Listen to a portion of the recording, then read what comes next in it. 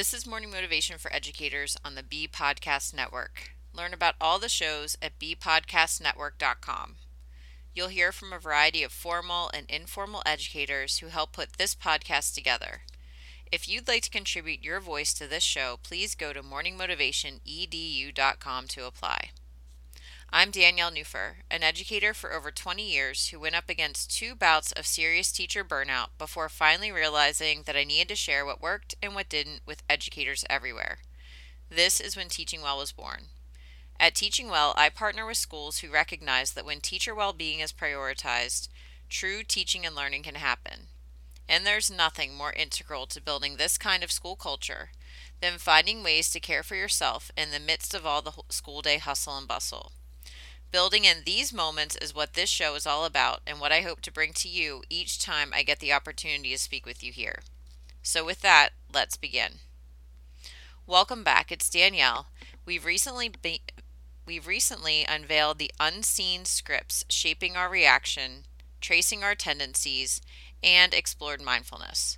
But today, we're taking another transformative step, understanding how to use mindfulness in our classroom. Teaching is an art, and there's a trap that some of us might fall into. It's the trap of the autopilot. It's that state where we're physically present in the classroom, but our minds are elsewhere, running through our to-do list, anticipating the next lesson, or replaying past interactions. Recognizing this trap is the first step to actually doing something about it. So let's dive into a practical technique to flip the autopilot script. And it all starts with awareness. Notice the moments when you're actually on autopilot. Maybe it's during routine tasks like grading or transitioning between classes. Take a moment, a mindful breath, and ask yourself, how can I approach this with fresh eyes? How can I get curious about what's happening instead of just wishing for it to all be over? When we break free from autopilot, we create an environment where every action, every decision is intentional. This intentionality ripples through the classroom, fostering a culture of respect, understanding, and adaptability. So nothing else may change, but you do, and then everything changes. Now, as we conclude today's episode, I want to leave you with this thought.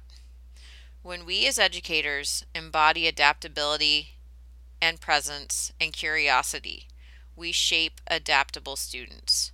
Students who can face the uncertainties of the future with resilience and grace. By bringing a state of mindfulness to our teaching, we're not just preparing them for tests, we're actually preparing them for life.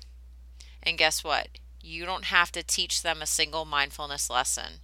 Just by embodying this sort of presence, you will teach them all they need to know. So educators, take a moment today. Notice when you're on autopilot.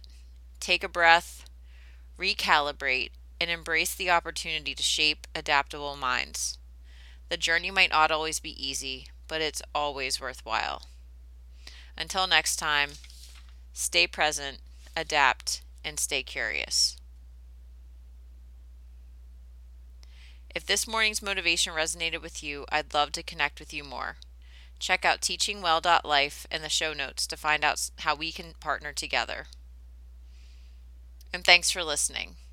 Whatever role you have in education, we have a podcast for you at beepodcastnetwork.com. Who among your friends and colleagues needs to hear this message today? Please share it with them right now.